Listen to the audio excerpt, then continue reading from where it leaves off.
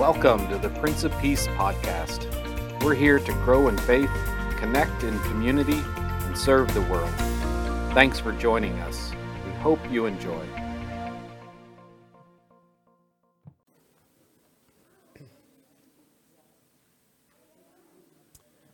Grace, peace, and joy be unto you from God the Father and our Lord and Savior, Jesus the Christ. Amen. The passage that we have from Matthew's Gospel for today is always one of those challenging ones. We read it on face value, and it's impossible not to hear harsh judgment in the telling.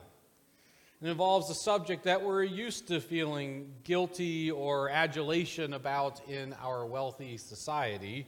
We praise the wise investors that gain large returns on their investments, and we shake our heads at those who miss out on fortunes or even worse, squander their money. How often have we heard stories like the one my friend used to tell about his grandfather who had a friend who was starting a company and wanted him to invest in it, and he said, no, I don't think that newfangled plastic stuff's going anywhere. I don't want anything to do with your Tupperware. I remember myself having a strong urge to try to get in on the IPO for Google back in 2004, but deciding I didn't want to take that kind of a risk. To have invested $1,000 then. One estimator I saw estimated that writing out an initial investment of $1,000 in that IPO would be worth $1.1 million today. Really wish I hadn't looked that up. You foolish servant. It's easy to play out these scenarios and hear a harshness in the judgment from God for how we use our resources based upon this text. But I don't actually think that's what's going on here in Matthew's gospel. In fact, I think it's quite the opposite. The issue in this text is not the wisdom of our actions, it's the quality of our faith.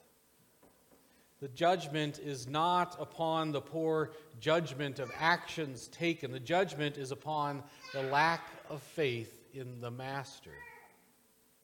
The master's disappointment is communicated in this text in the assumption of the servant about the character of the master. The servant's putting all kinds of assumptions about how the master is going to react, and he is afraid.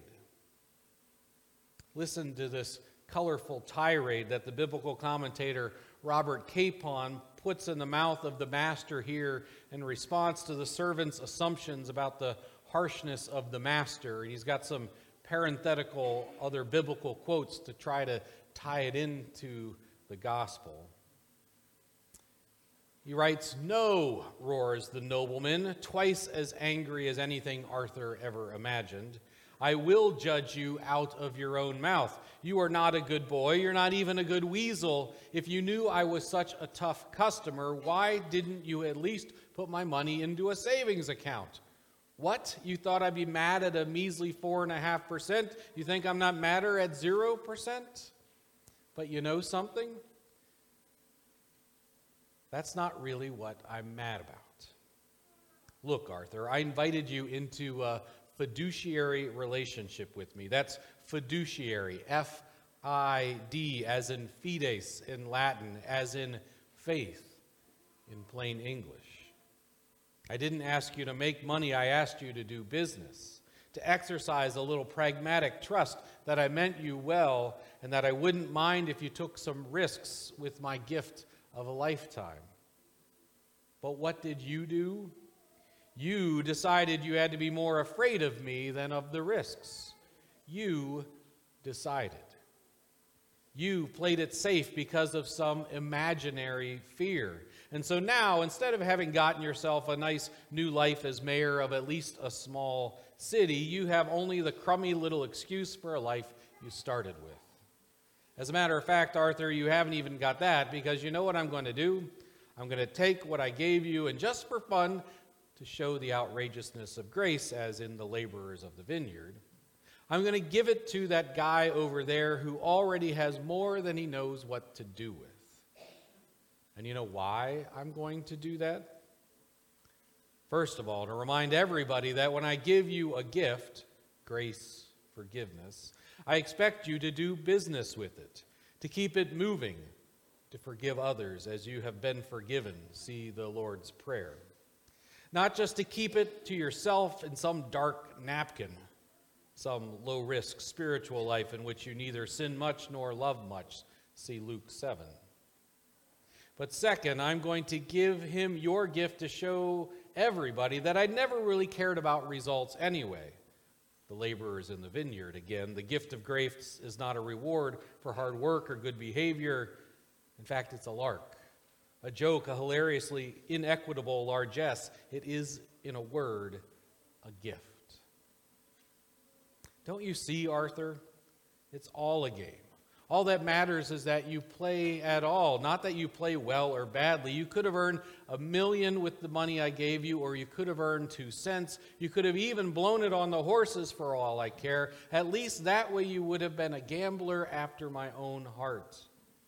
But when you crawl in here and insult me, Mr. Risk himself, Jesus, the vindicating judge, by telling me you decided that I couldn't be trusted enough for you to gamble on a 2-bit loss, that I was some legalistic type who went only by the books, judgment by law instead of grace.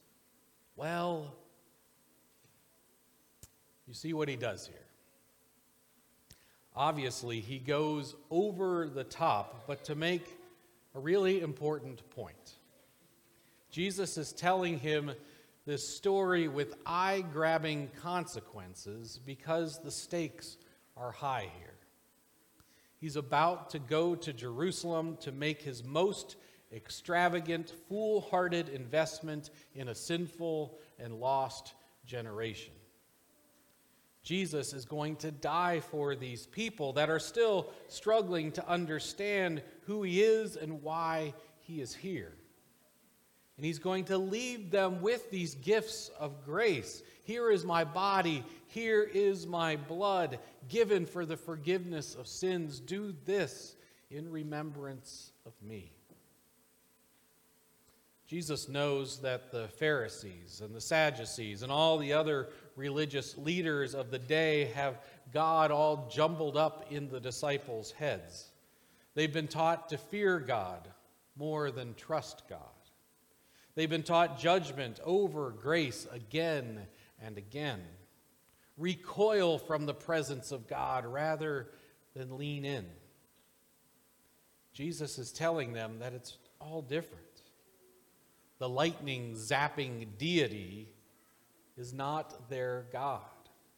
And this is why Jesus came and why he is about to die. And the effectiveness of this mission and message depended upon them trusting in the love and the grace of their master and sharing this love and grace in the radical, unconditional way that he was about to share it on the cross. Paul reminds us, while we were yet sinners, Christ died for us. So here we are in this time of the church here where we point towards the coming of Christ in the fullness of time, not yet knowing that we still wait in the already but not yet reality of his promises, and we ask, so what shall we do? And the answer we find here is to not be afraid of sharing God's grace freely as it was freely given to us.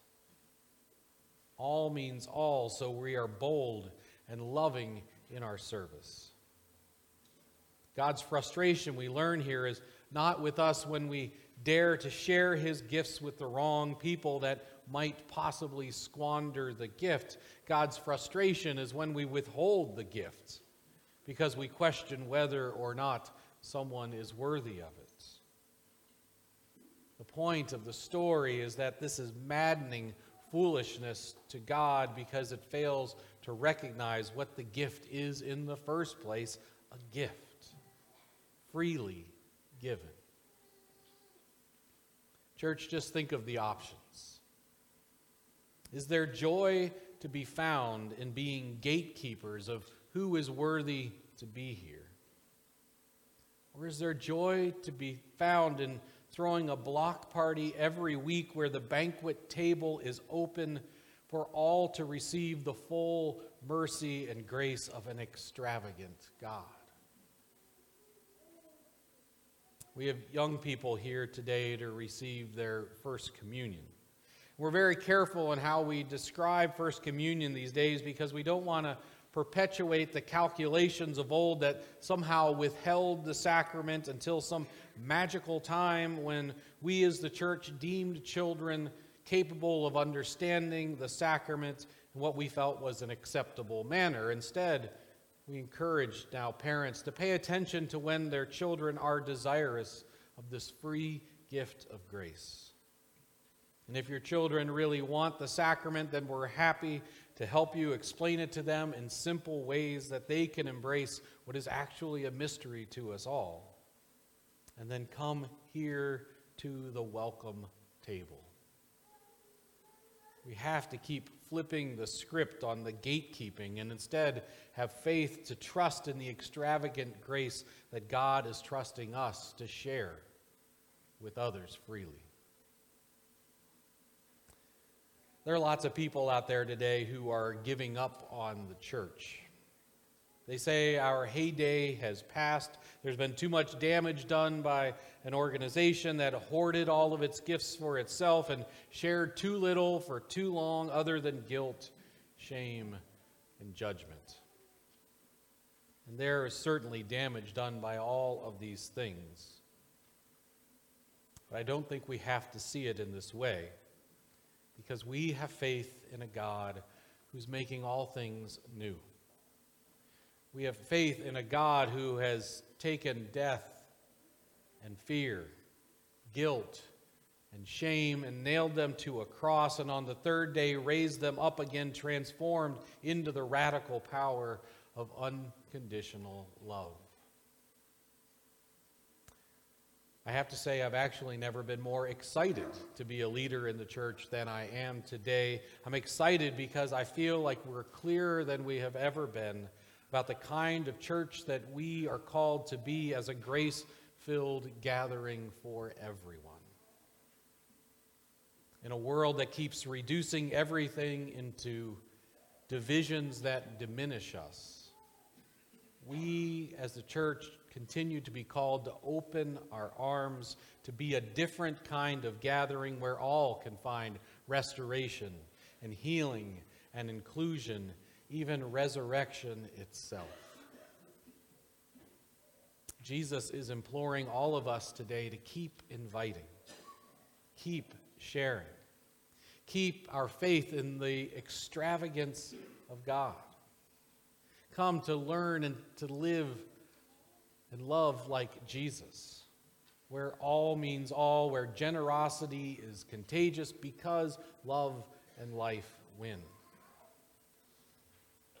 And with this kind of hope and with the audacity of these promises, we can join Jesus in the restoration of the world, filling it with the exponentially growing gifts of peace and grace for all. Amen.